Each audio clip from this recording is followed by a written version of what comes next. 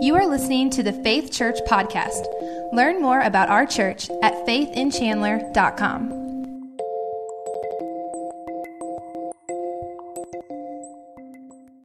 So for the past 2 weeks, I've been the program staff director at camp, which basically means that I'm in charge of assigning jobs and making sure that problems that occur during the week are dealt with,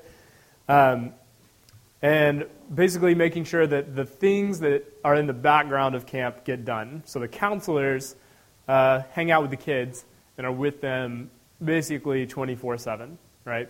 All day, every day. The program staff makes sure the bathrooms are clean and picks up the grounds, make sure that there's not trash everywhere. We staff recreation, we staff lifeguarding for the lake, and all of the things that make camp happen. So that's pretty much what I've been a part of in this past week. I stepped into this role in 2015, which was 4 years ago, and I grew up in Wabash, Indiana.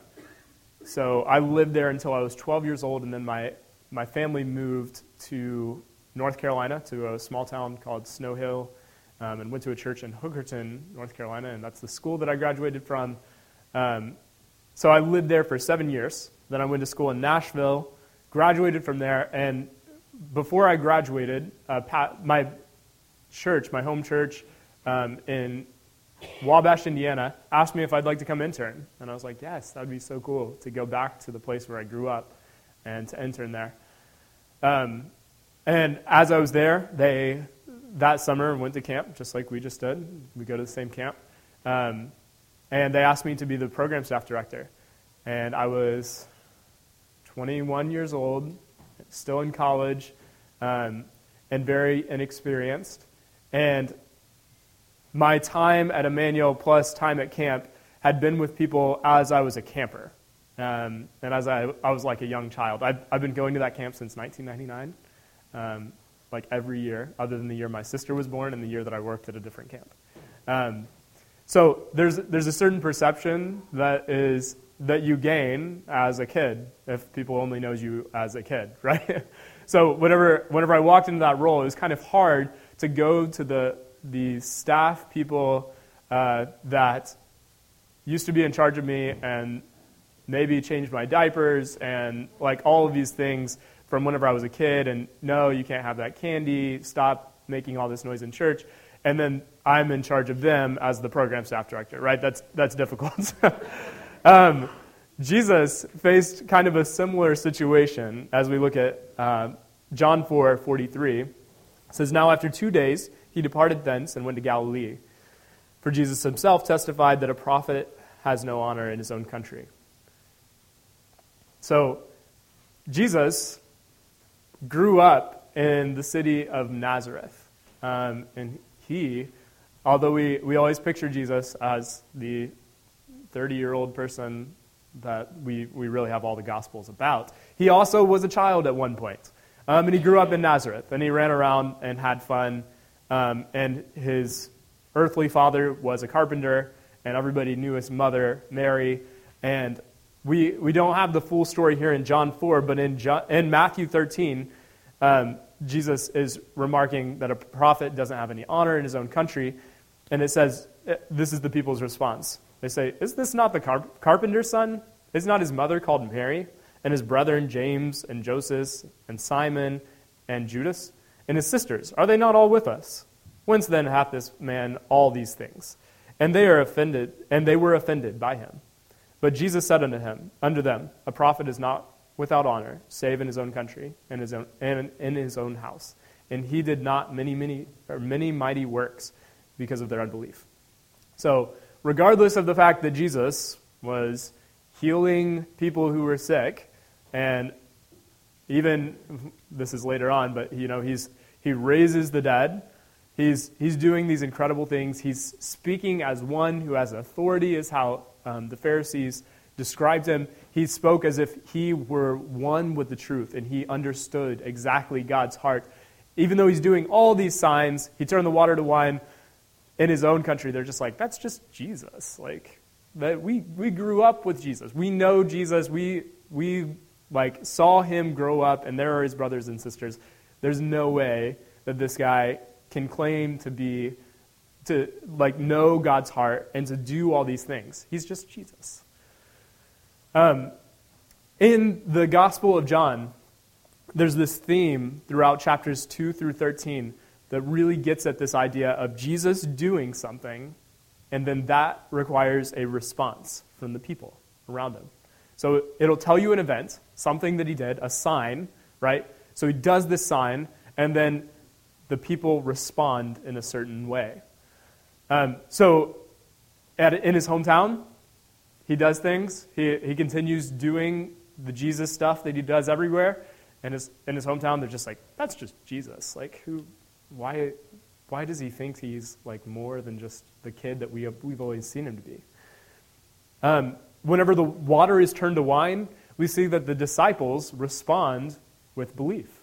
It says that the disciples believed who he was. They trusted him. So they had followed him already. They had left everything they had, and they had followed him. But it was after that experience of the water being turned into wine that they realized this, but we can trust him because like there's proof. Like he is the one. He is God. So they trust him. So that after that sign, we have a response. Nathanael, whenever he's called, Jesus sees him under the tree before he was there, and he tells Nathanael this, and Nathanael says, wow, this has got to be the Messiah. And Jesus says, you're amazed by this? You'll see greater things than this. But Nathanael responds with astonishment. He's like, whoa, Jesus is incredible. All right, so this is a response. Jesus goes into the temple, and he sees the money changers basically making money off of people and cheating people out of money within the temple, this place that's supposed to represent God's presence here on earth. And Jesus flips the table, and he gets the people all out of, all these money changers who are stealing people's money out of the temple. And this is a clear sign, but then the people are talking to him, and Jesus says, if you tear this place down, I will rebuild it in 3 days. And they're like, it took us 46 years to build this temple. How are you going to do it in 3 days? So they're like, Jesus, what are you talking about? And it says later on, the disciples after the resurrection realized that he was talking about the temple of his body being killed on the cross, going into the grave, being buried, and being risen 3 days later, right? And they responded in belief. At the time, it was just bewilderment and like, we don't understand what this guy's talking about.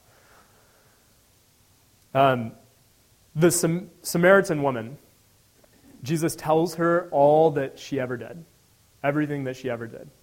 And she is like, how in the world do you know all this? And then she tries to change the subject. Pastor Daniel talked about this last week.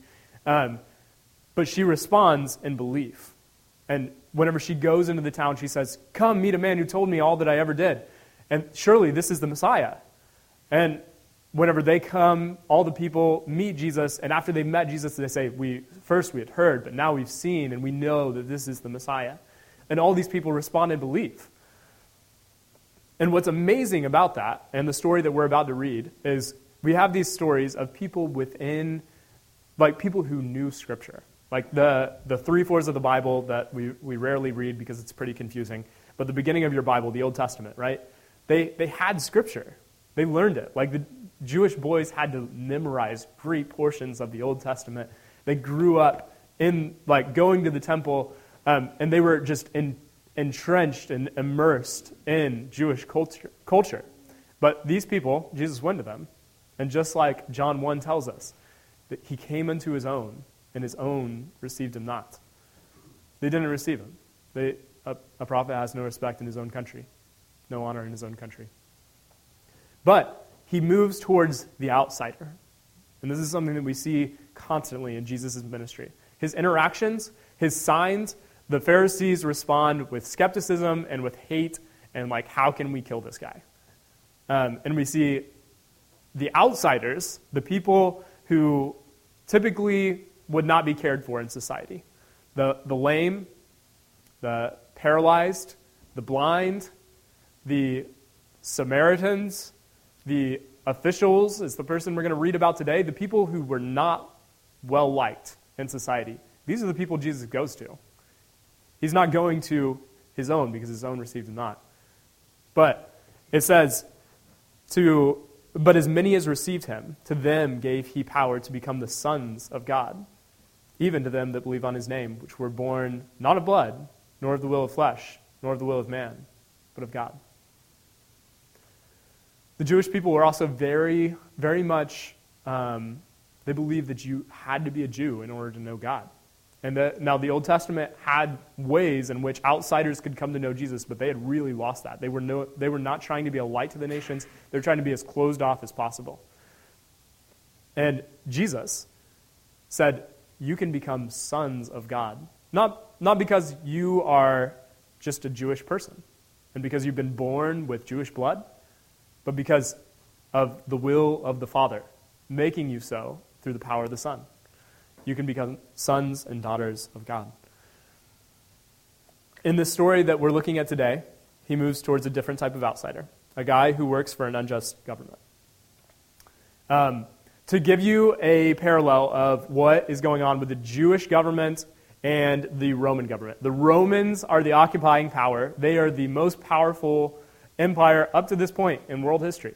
They're a great empire, and they rule most of the known world. And the Jews are a part of that known world, and they are occupied by the Romans. But they have their own government, but it exists within a larger Roman government. So the way I want to describe that is by student council at BMS. So I work at Boonville Middle School, and there is a student council that exists, all right? And you guys are probably familiar with this if you went to school.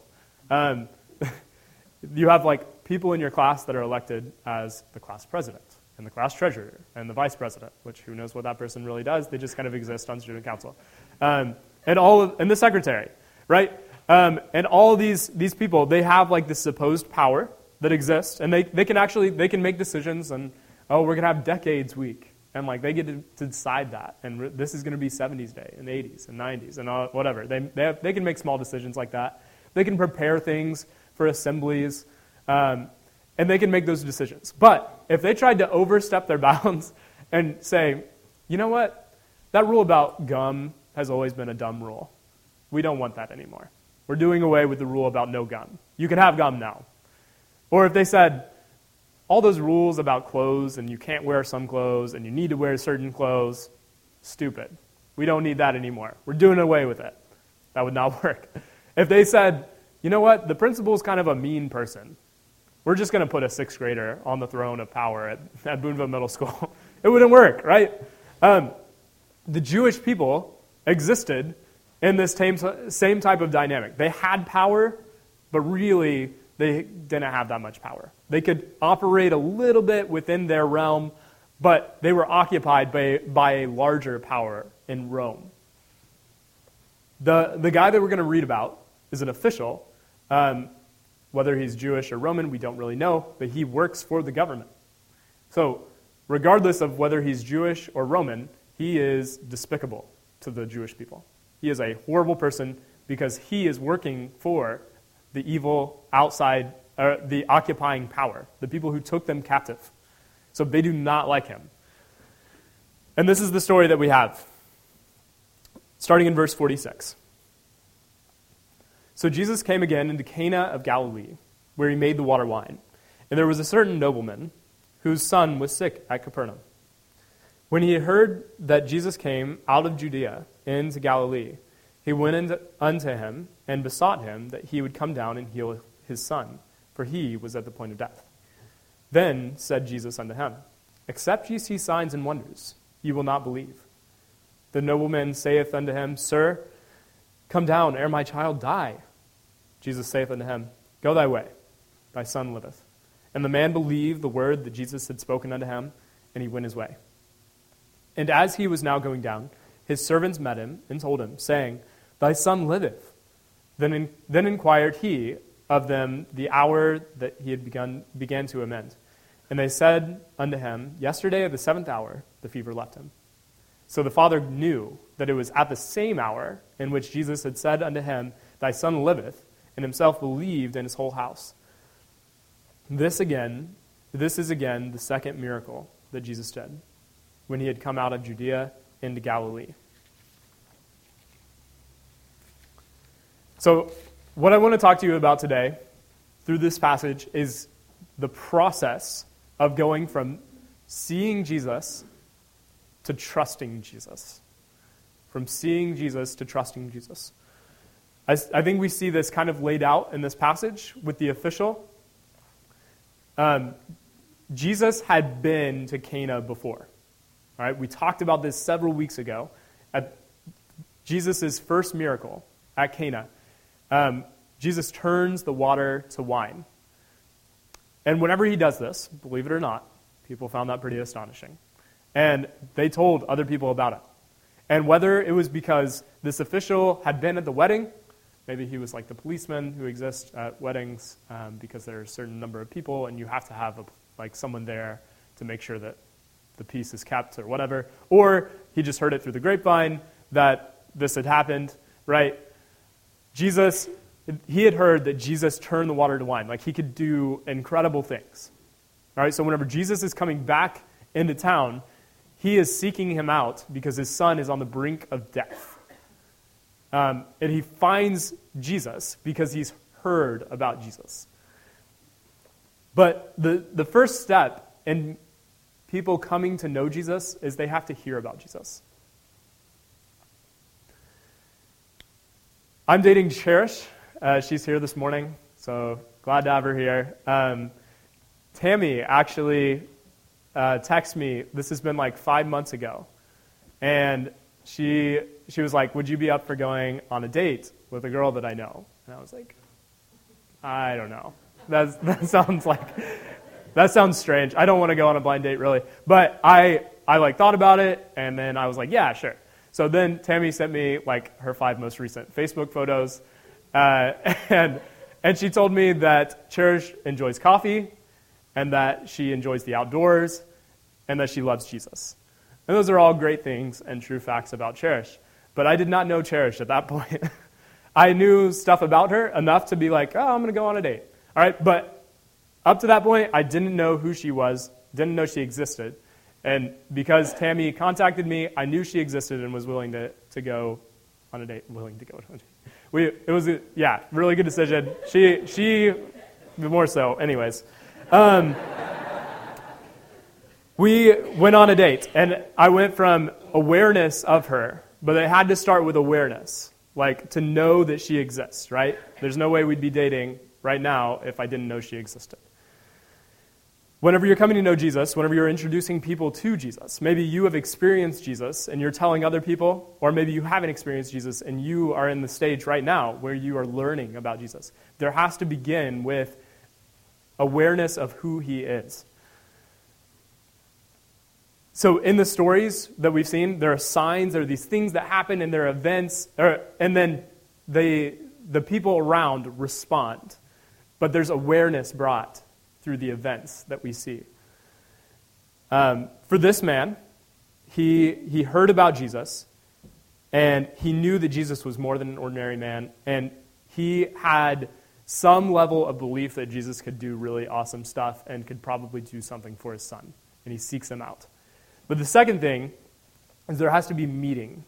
All right, there has to be a meeting of the person of Jesus in order to come to know and trust Jesus.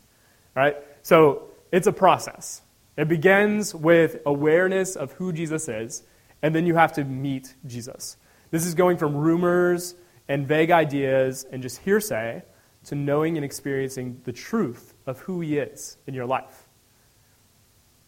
So Cherish and I met at Planters Coffee, and I chose Planters Coffee in Evansville because it was kind of a neutral spot, because I go to Proper all the time, and I know the baristas there, and I know a lot of the people who go there all the time. And then I also go to the Refinery in Newburgh, and I think they're both awesome coffee shops and actually enjoy them more than Planters. But I chose Planters because I knew that I would not run into anybody that I knew. So...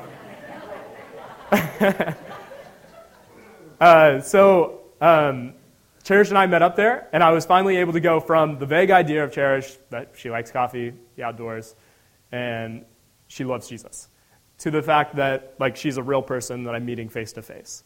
And we were able to talk and continue to go on dates and to get to know each other a little bit more, right? So it goes from awareness to actually meeting. And this is how it works with Jesus. There's this process of realizing that Jesus is a real person, going from hearsay, the next step, going from hearsay and like, oh, I know about Jesus. Like, we're in the Midwest, right? The Midwest is not some place, we're not in, I like California, so I'm not bashing California, but California is pretty devoid of just a generalized religion, and that exists a little bit more here. People at least know the name of Jesus, right? So the perception of Jesus exists largely in our culture. And like if I were to ask, which I probably can't, but if I were to ask kids at school, like, hey, do you know who Jesus is? They would be like, yeah, Jesus, like, wasn't he a guy who like lived a long time ago and did really cool stuff or something, right? They have some idea or perception. But whenever you come to meet Jesus, this is getting to the truth of who Jesus is. And how this happens is the same way that Romans explains that it happens in Romans 9. It says, how beautiful are the feet of them that bring the good news. And you're like, why are their feet beautiful? Well, it's because they're bringing good news. Because where they go, they're bringing good news. And guess what, guys? We are called to have beautiful feet. We are called to go out and to bring the good news to those who don't know it. Because you know the truth. You've experienced the truth of who he is, and you are called to invite others into that truth. So, we have to bring people from awareness of Jesus, that he existed, or that he supposedly existed, or whatever they think about Jesus, to the truth of God's word as revealed by you, his hands and feet, who are out there being salt and light in the world. And we have to help them meet Jesus. For the official, he met Jesus. He met Jesus. He was able to meet him face to face, and he said, my son's on the brink of death.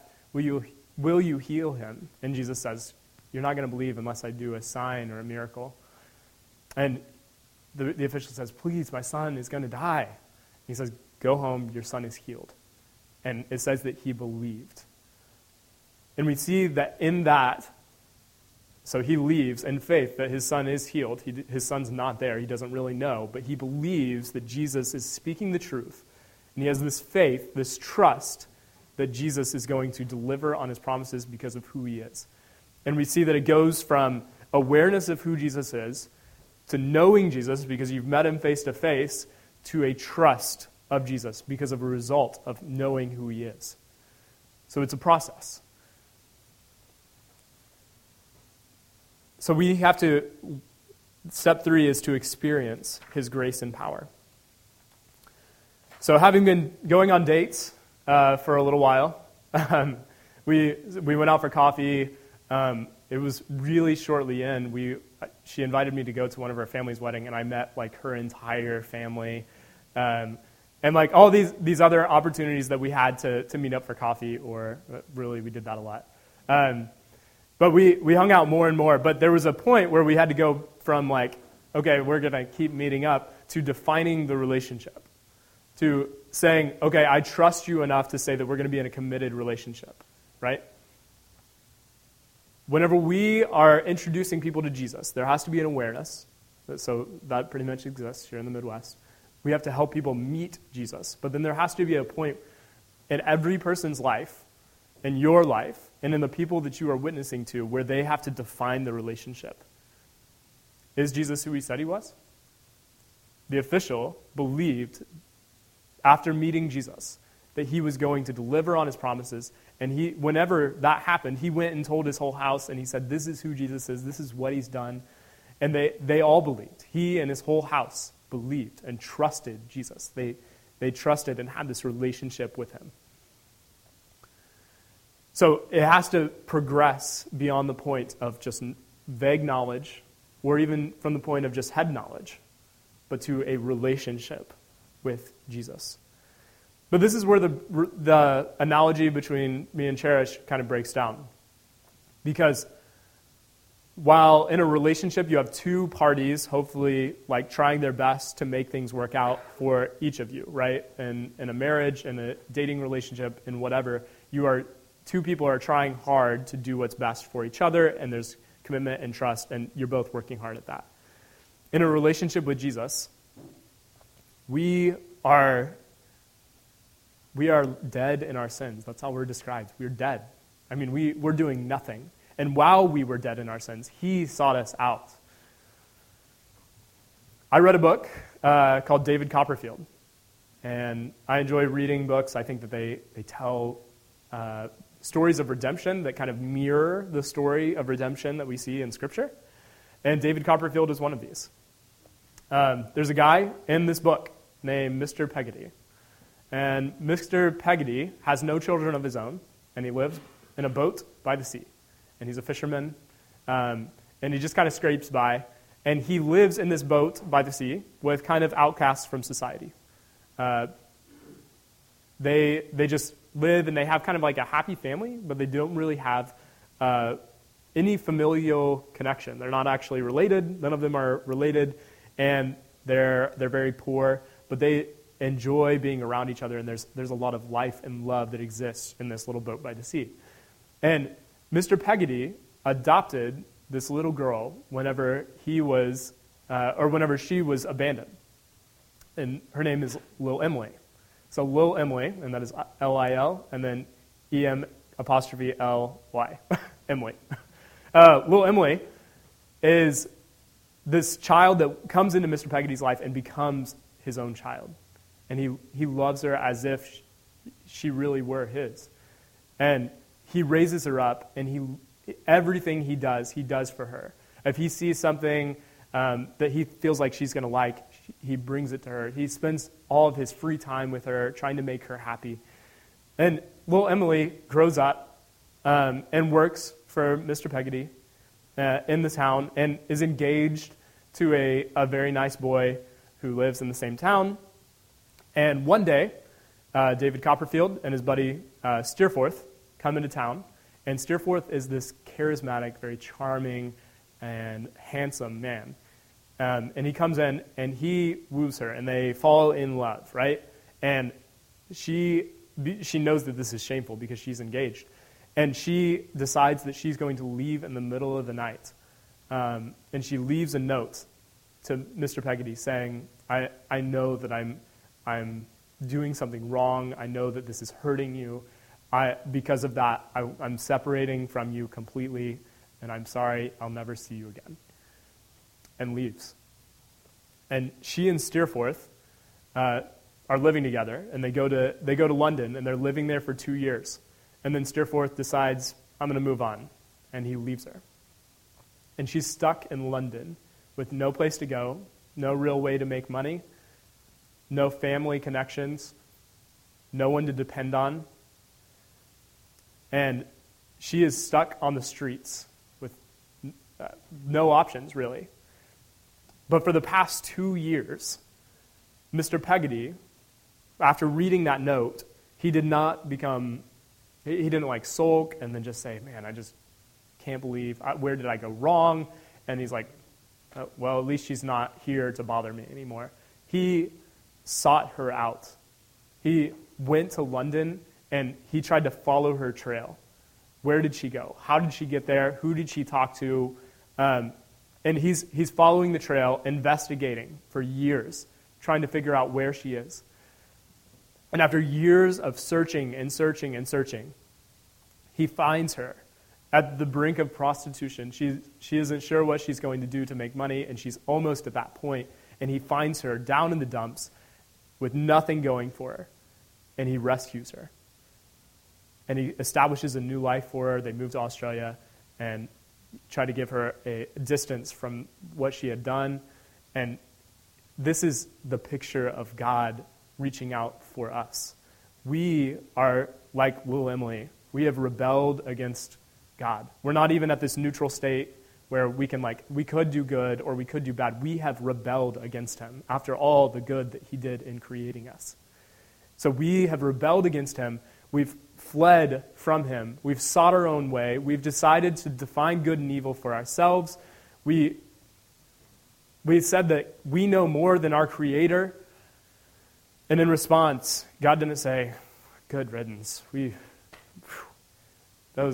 My creation is just horrible. I'll just start over with something different. Instead, God became a man. He took on flesh. He came, walked on this earth. He dealt with the paralyzed, with the blind, with the lame, with all of these people. He's pushing back the evil that mankind welcomed in through the miracles that he's doing here on earth. And then he went to the cross and took sin and death and evil upon him. All of the things that we caused, he took upon him at the cross and died. And he suffered hell for us for 3 days.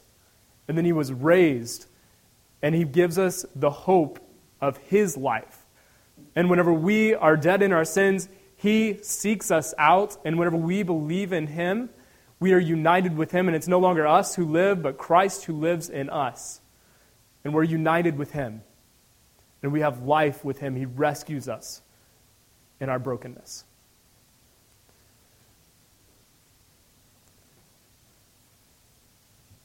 Trusting Jesus is a process. It begins with awareness of who he is.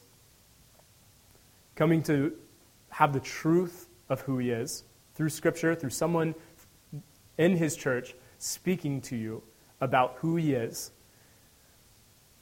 And then it moves to this relationship where Jesus has sought us out and we trust him. Because of all the things he's done, we trust him to rescue us out of our brokenness. The official chose to trust.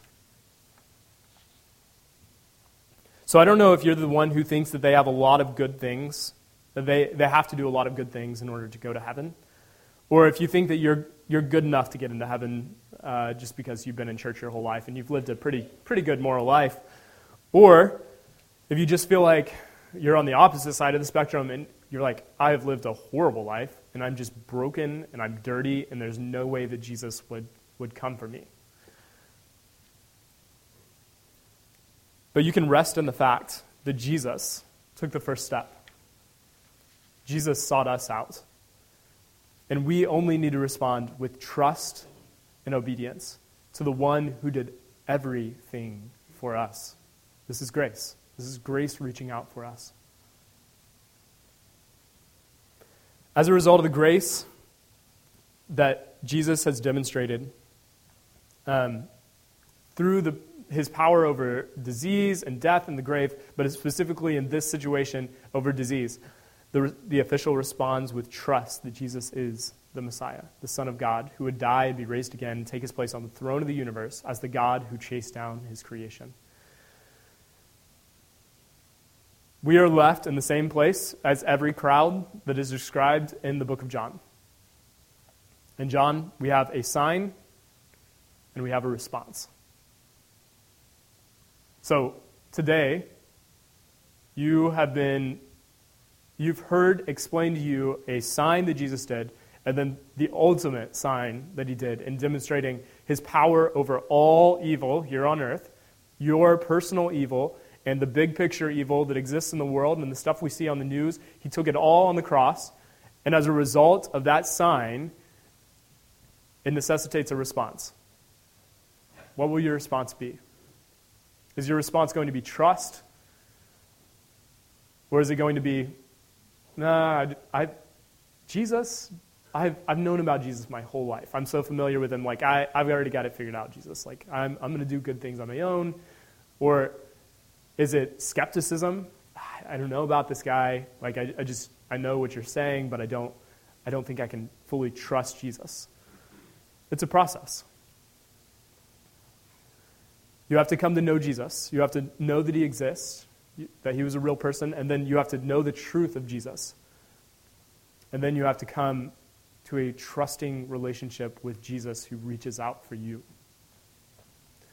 And if you have not done that today, then we would love to talk to you about that. But for you who are here and you have experienced a relationship with Jesus, I hope that this can be encouraging to you as you are speaking to your neighbors, to your coworkers, to your friends, to your family members who you have talked to about Jesus, and you're like, man, they're never going to know Jesus. You have to remember that it's a process. It doesn't happen overnight. It's not a thing where you're just like, hey, Jesus died for you. And then you're like, wait, what? What do you mean you're not going to follow Jesus? It's a process. So trust the fact that Jesus can still work through you to help people to come to know him. But if you have experienced the relationship with Jesus, then just like the official who went home and he told everybody in his family and in his household, all the workers around, he told them about what Jesus had done, and they too believed and trusted Jesus. You should be telling other people about Jesus. You should be telling people about this awesome thing that Jesus has done, how Jesus is working in your life.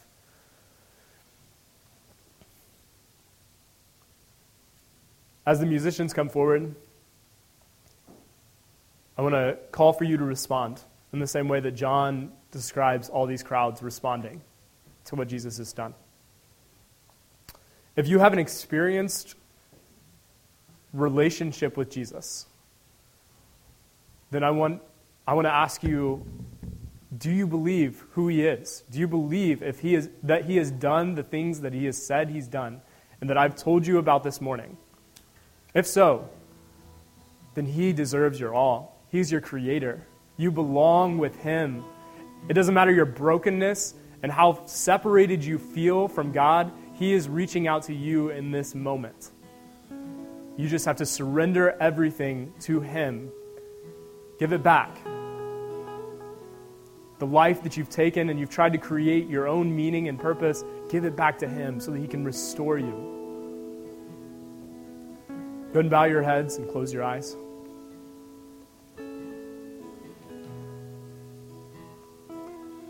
The other group of you here are the ones who have experienced the grace of Jesus. And maybe you're here and you haven't been telling people about the grace that you've experienced.